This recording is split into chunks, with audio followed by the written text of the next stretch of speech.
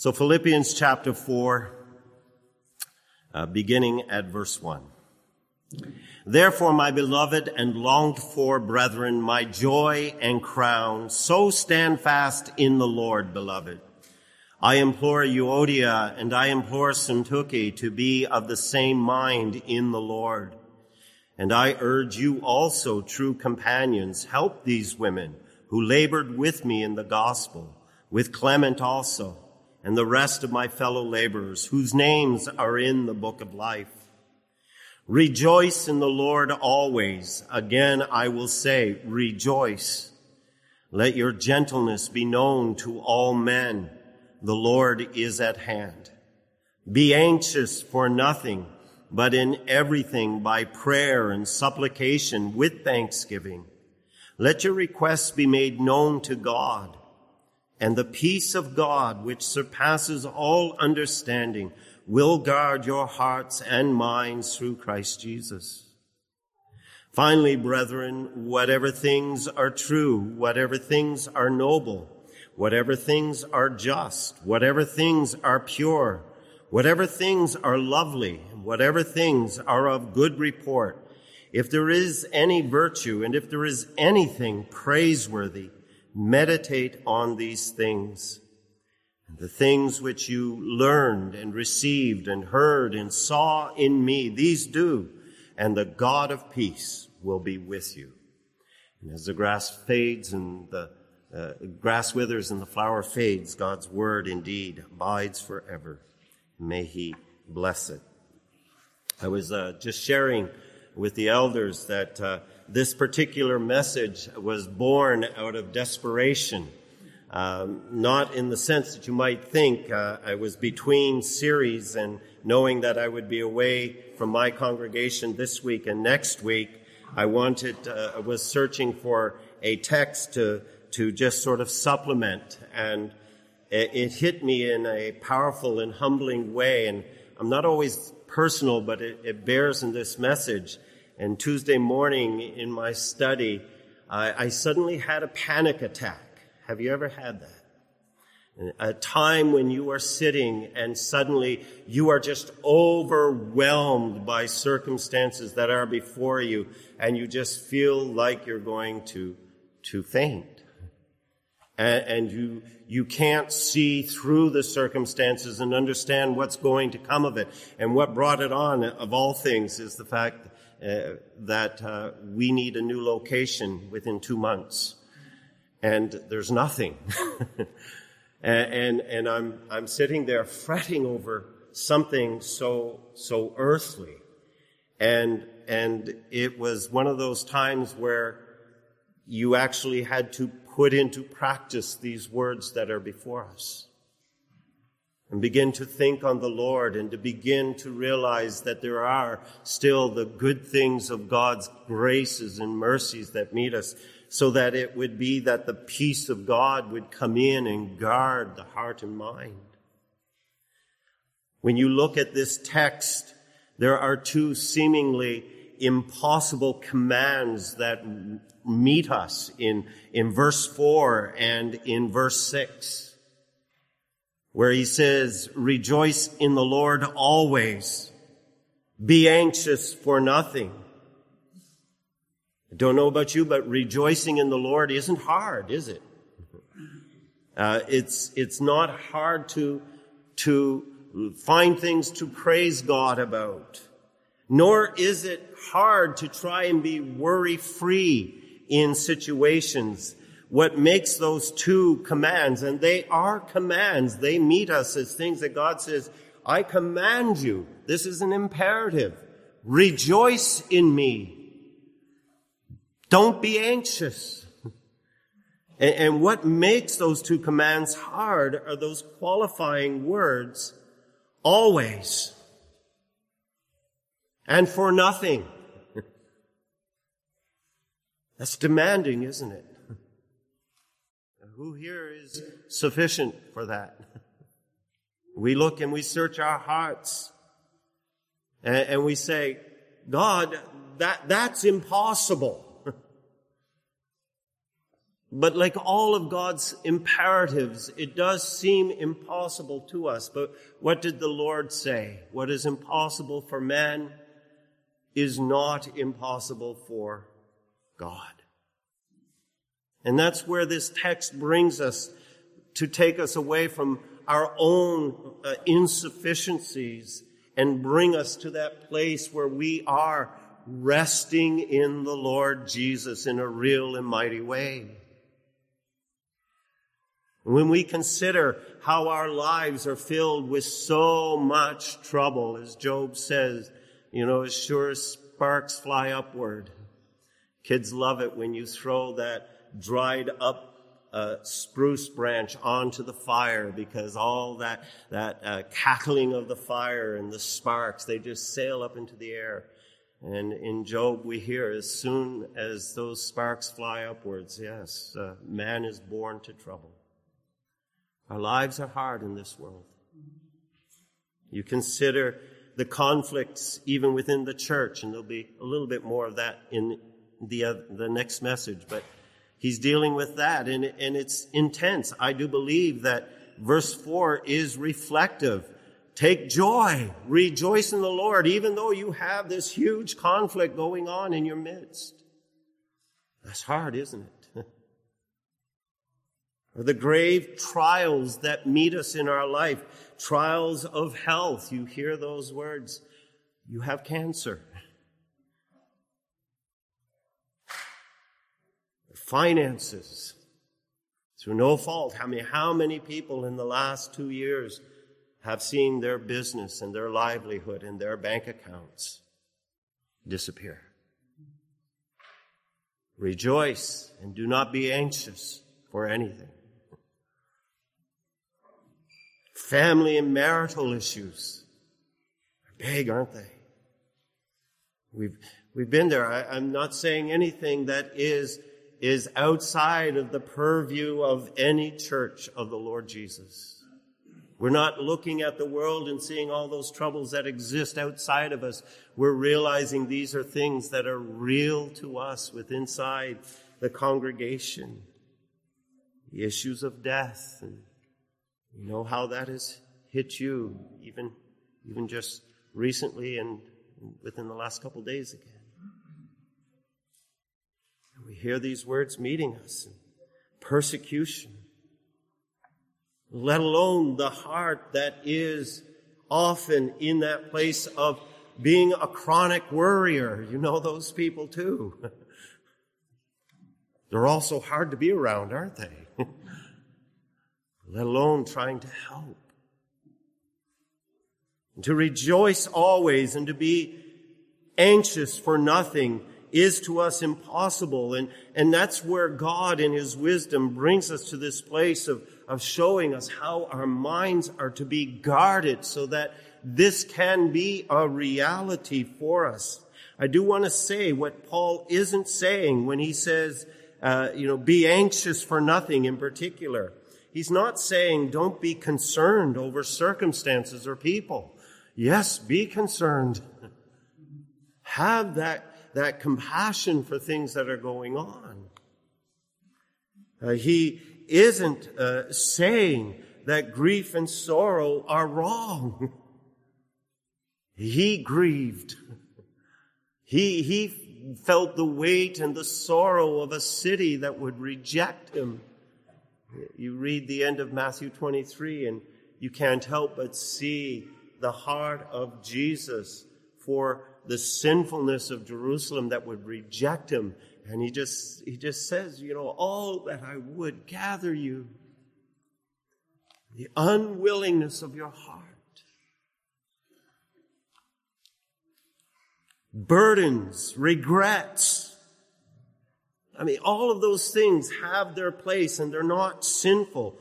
What is being confronted with these words, in verse 4 and verse 6, they do go together, but what is being confronted with these words when he says, rejoice in the Lord always, be anxious for nothing, he is confronting that despairing, depressive, downcast spirit that breeds a joyless, hopeless, consuming anxiety where joy and peace in the Lord all but disappear. How many of us have been there? Don't raise your hands.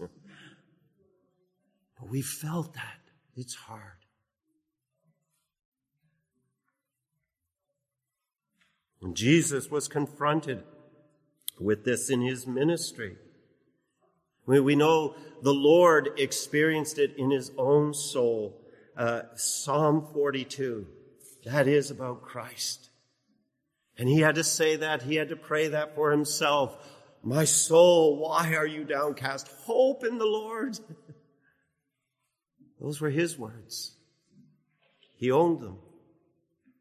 And he also had to come to the crowd in Matthew 6 and says, don't worry about what you're going to wear and what you're going to eat and what house is going to be over your head. The Father knows you need them. Seek my kingdom, my righteousness. It'll be given to you. What an open promise. But a promise that's hard to own in the midst of trial. And he met it in life when he was sailing across the Sea of Galilee and he was up in the front of the boat, sleeping, of all things, sleeping. And the wave and the storm came and met him and was going to overflow the boat. What did his disciples, out of fear, come and say to him? Mark 4:38. Lord, do you not care that we are dying? Or in Luke 10:40, poor Martha, she gets tagged for this, but her heart was very troubled about the cares and concerns of even just feeding and caring for everyone who had come into her house. And she said the same thing. Lord, do you not care? Or when Mary and Martha, in a time of great grief in John 11, both of them came to the Lord at different times. And they said basically something similar. Lord, if you had only been here, he wouldn't have died. Do you see what happened in every one of those circumstances? It confronts us. It meets us as believers. But in every one of those circumstances, what happened is their spirit failed and their faith went with it, didn't it? Because in every one of those circumstances, what did Jesus respond to them? He responded to his disciples. Oh, you of little faith. How is it that you have no faith? Do you think, even though I'm sleeping because of physical exhaustion, that my presence here isn't to be a comfort to you in the midst of this storm? We lose sight, don't we? Or he said to Martha, as she was dealing with the grief of Lazarus' death, do you believe? Do you believe that I am the resurrection and the life? That he hasn't really died, but he lives forever.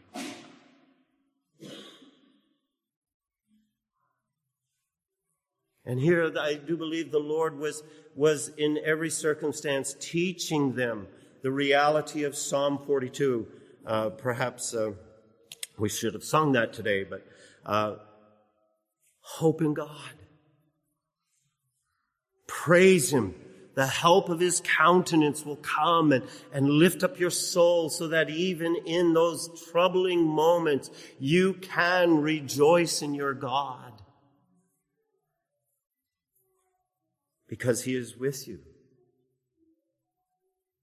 And the promises of God are to become a reality in our lives in those times. This is the difficulty with anxiety, with what Paul is dealing here with, that anxiousness, that fear and trepidation of the what ifs that we have absolutely no control over, but we want to control them. We want to control the outcome, but we can't.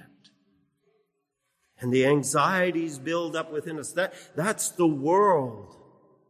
And the world is trapped in that kind of anxiety. I think it's best summed up in an old secular song, but most of you, I'm sure you know it. It's by Journey. Came out in 1981. Don't Stop Believing. We know it, don't we? The tune's going in our heads. Have you ever looked at the lyrics of that song? It's catchy, but it has nothing to it.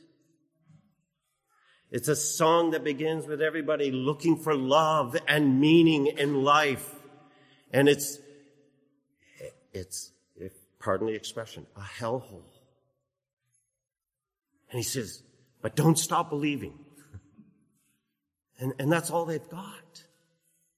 You know, he gets to that point where he says, and it goes on and on and on, but don't stop believing.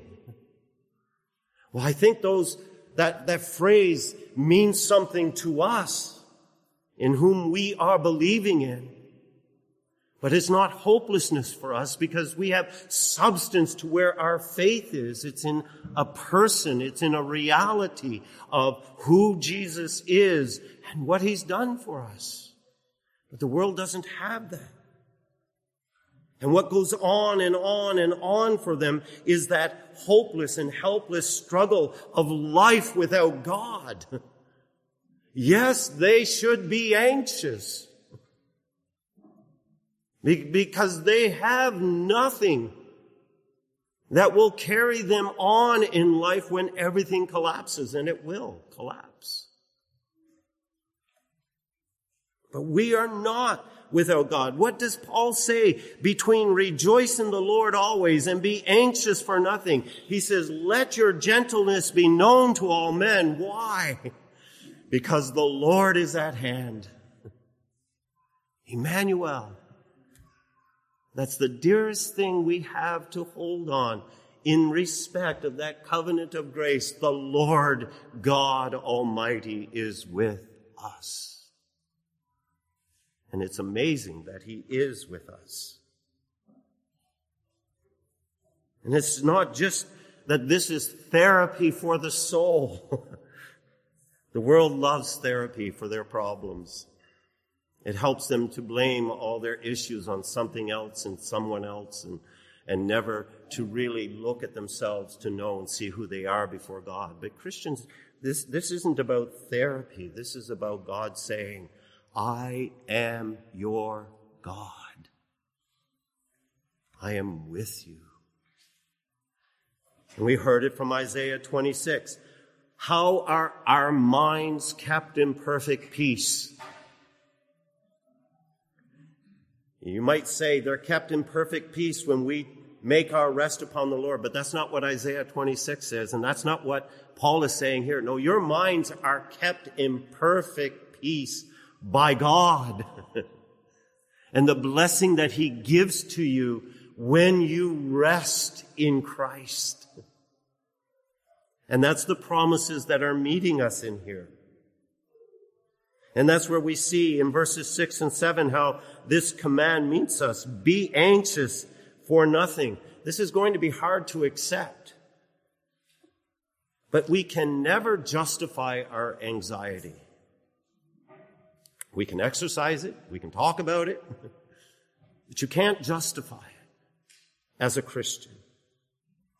Even in the weightiness of trials and our needs and our conflicts and our griefs, anxiety comes in as an antithesis to the peace that is to settle upon our souls.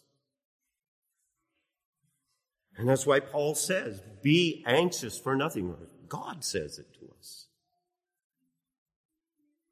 And you're saying there, well, it's easy to say, but how do we do that? It is so simple. And this is where your minds need to be stayed. You first of all pray with thanksgiving. You begin there. But in everything, by prayer and supplication, with thanksgiving.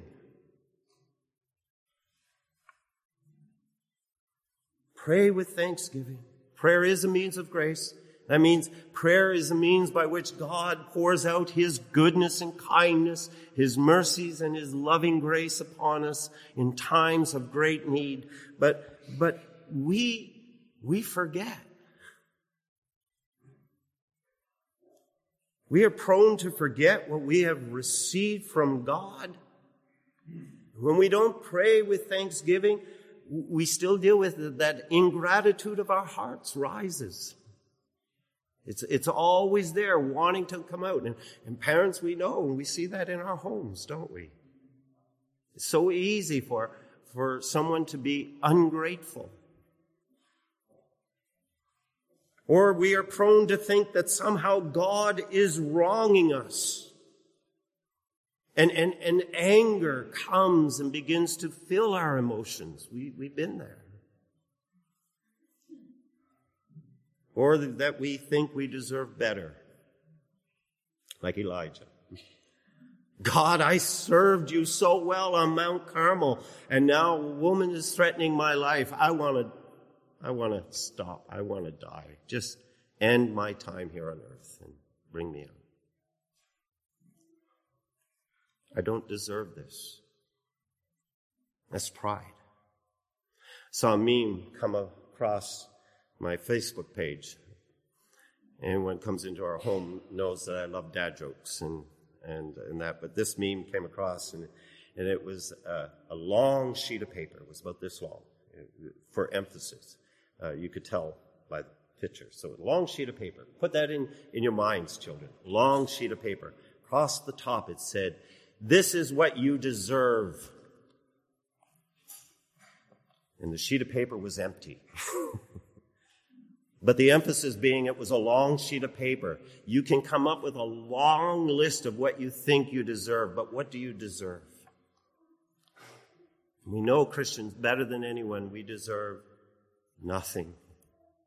But amazingly, by God's grace, we have food and shelter, friends and family, church, and above all, salvation. Isn't it amazing? There's an old hymn, and forgive me, I've got a couple hymns I'm going to be bringing to you this morning. But how many of you have heard "Count Your Blessings"? Name them one by one. Count your many blessings, see what God has done. What first came into your minds? I like to challenge people with this. Now, you know Psalm 103. When the psalmist there was going to count his blessings, and he starts out, "Bless the Lord, O my soul, and all that is within me. Bless his holy name. Bless the Lord, O my soul, and forget not all of his benefits." And where does he go? Does he go to his house? Does he go to his family? Does he go to earthly things? No. What's the first thing he says? "Who forgives all my sins, who redeems me from death, who heals me from all our diseases." And in this earthly life doesn't mean necessarily physical healing, but the healing of your soul, and who holds me for everlasting life. When Paul here is saying, with thanksgiving, he is really and truly looking in that direction. Do you realize God has redeemed you from death, delivered you from all your sins? Doesn't that cause great joy within your hearts to say to God, "Bless the Lord, oh my soul"? And that work that he has done, God is the one who has led you to salvation. God is the one who has given you his Holy Spirit. God is the one who has delivered up his Son for you in your place, that you should receive from him the eternal blessings that lead to everlasting life in his presence forever and ever.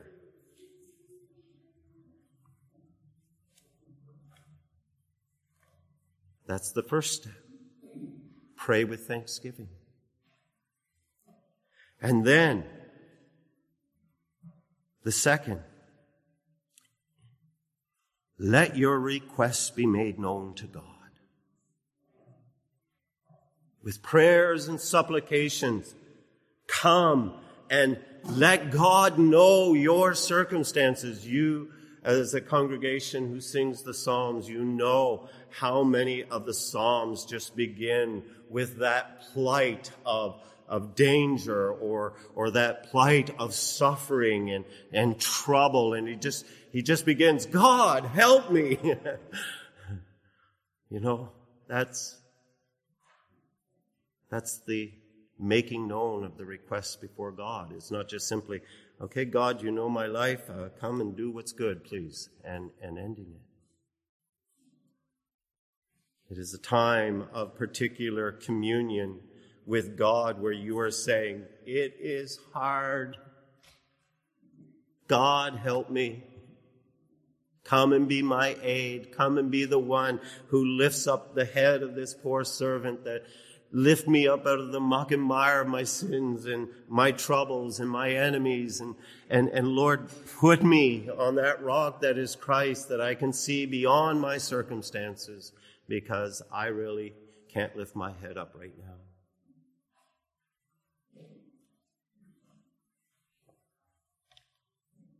And what's marvelous about this, when he says, but in everything by prayer and supplication with thanksgiving, let your requests be made known to God.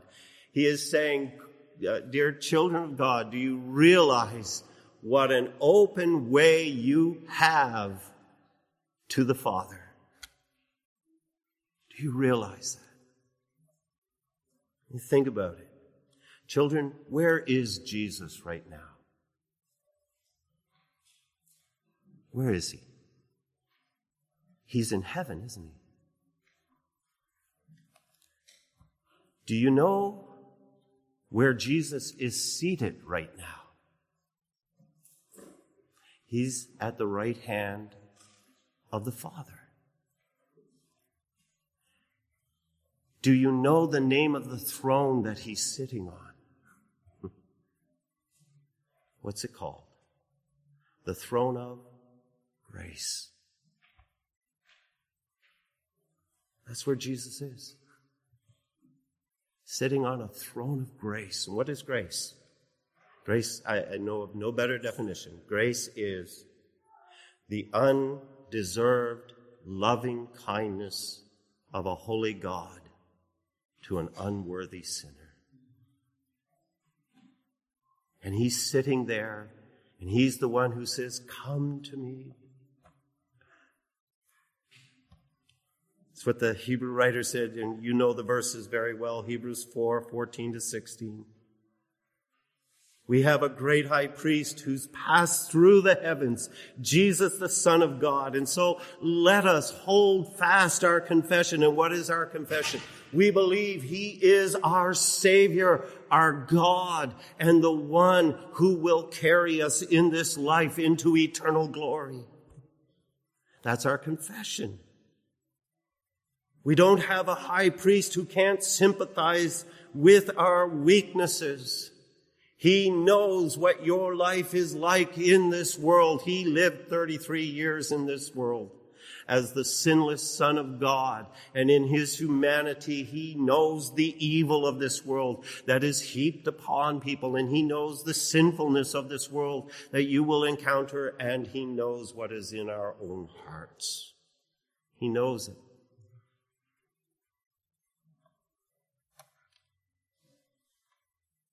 And knowing all of this, he has gone to that place in heaven at the right hand of the Father on that throne of grace so that we can come boldly to that throne and obtain mercy and help in our need.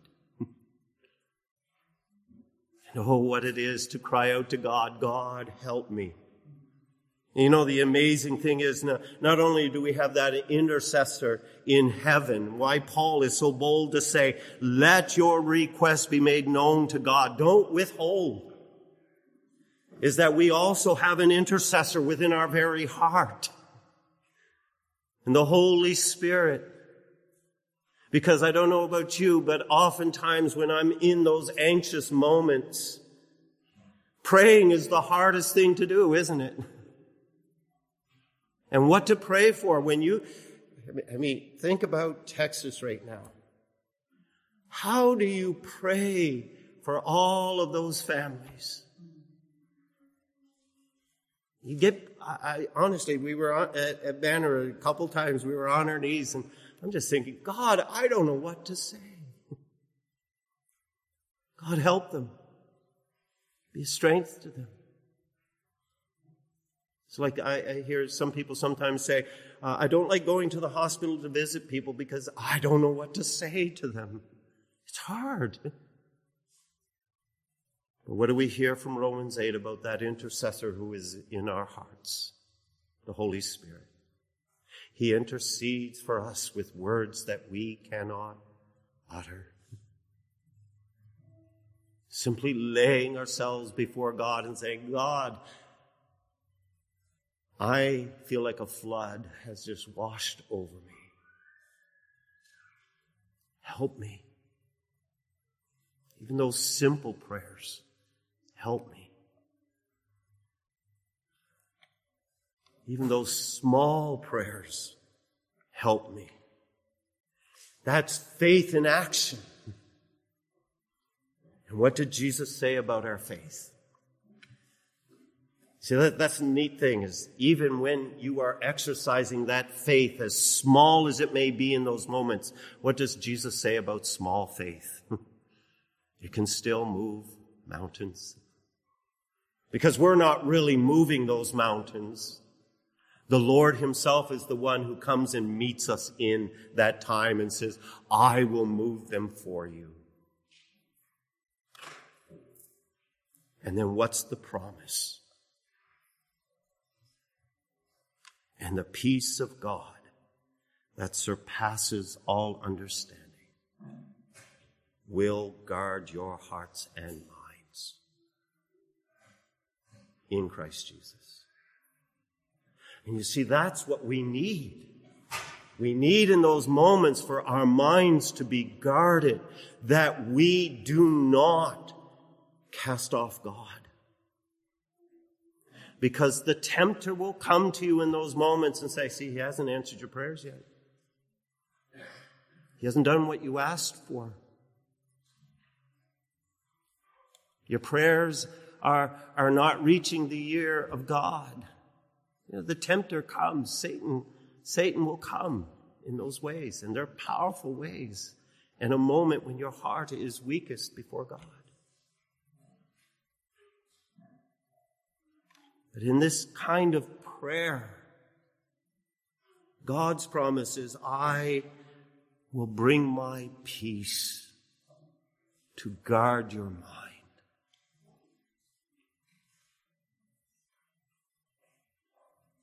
And what is that peace of God? Again, it brings us right back to Christ. It brings us right back to the cross. It's like Paul said in Romans 5, verse 1, again, a verse I'm sure many of you know. Therefore, having been justified by faith, we have peace with God through our Lord Jesus Christ. It's taking us right back to the cross, and God is saying to us and speaking to us and to our minds, His Spirit is actively saying to you, do you not know how much the Father has loved you in sending His Son to be delivered up in your place so that you could be forgiven all your sins and so that you could be reconciled to God? Isn't that amazing? I think, my dear friends, as Christians, we can kind of presume the grandeur of what it means to be reconciled with God. That the Father has, through his Son, accepted us. And as I said in the prayer, he no longer calls us sinners. We do. I can look in the mirror and say, oh, you wretched man, look what you've done. But you know the two favorite words God has for you who are in Jesus Christ? My righteous ones. Saints. You see, we've been so reconciled to God that it's so justified by Christ that we are now counted his beloved children in this manner. We have fellowship with the holy God of heaven. And it is that peace of God that Jesus established. Paul said in Ephesians 2, he himself is our peace. And this is the peace that God brings to begin to guard your mind, that you do not fall into that pit of despair and say, God has forsaken me, I am undone. It reminds you again of that faithful, enduring promise. I will never leave you or forsake you. Emmanuel. That's the Spirit's work. And he says about this peace, it surpasses all understanding. And this is why we're going to sing Psalm 23 at the close. But how does it do that? It's because the Spirit says, you know what Christ has done for you. You know that Christ has reconciled you to God. You know that God is working everything for what? For good. You can't see that good yet, but you know God does not lie. You know there is nothing that will separate you from the Father's love in Christ. You know that the Lord is with you even in the shadow of death. You know that his mercy and his grace will follow you all the days of your life, so that what? You will be in his house forever. See, there's the peace that passes all understanding. The knowledge of God and his goodness. But my friends, we know these things only and if we can say, the Lord is my shepherd. And it comes back to Christ. Do you believe in him? Are you resting in him? Do you trust that because he is your shepherd, you will never lack anything? Because he's your shepherd, you do not fear, even if it's in the valley of the shadow of death. Because why? I am with you. Isn't that? I hope your hearts are saying amen. Really. And it's here where that peace comes and guards your heart and mind from wild accusations and ungodly emotions and wrong imaginations, which we so need in those times. And this is the work of God's grace. Now, time is upon us, but even more when you get down to verses 8 and 9, there's more to it. But where your mind begins to meditate on those 8 virtues that are listed there, on what is true and noble, just and pure and lovely, of good report, virtuous and praiseworthy. Take account of those things. And again, look at the promise that meets you in verse 9. It's not just that the peace of God is going to guard you, but it comes back to this Emmanuel principle again. that the God of peace will be with you. The one who has made peace between you and him is the one who will be with you to carry you through everything.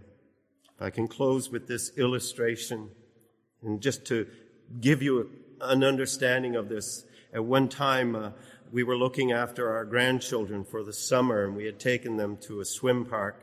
They had swimming lessons going on, and our granddaughter was up, climbing up the ladder to go and jump off the diving board. She was only about 6, I think, at the time. Frightening for a grandparent to watch, but she nonetheless did it. But as she was going up, she slipped, and she hit her shin on the step, and she almost slipped under and went through it, but she just fell backwards and was in such pain. And I went over to get her and was holding her. She said, "Papa, it hurts. It hurts. It hurts." And all I could do was hold her and say, "It'll be all right. It'll be all right." And I was thinking, how often, we don't always think of it, but how often the Father does that for us. He does. Because Christ has gathered us under the shadow of his wings. We have communion with him in Christ. It can never, ever be broken. And the Father lovingly embraces us. The God of peace is with us. Do you know these things?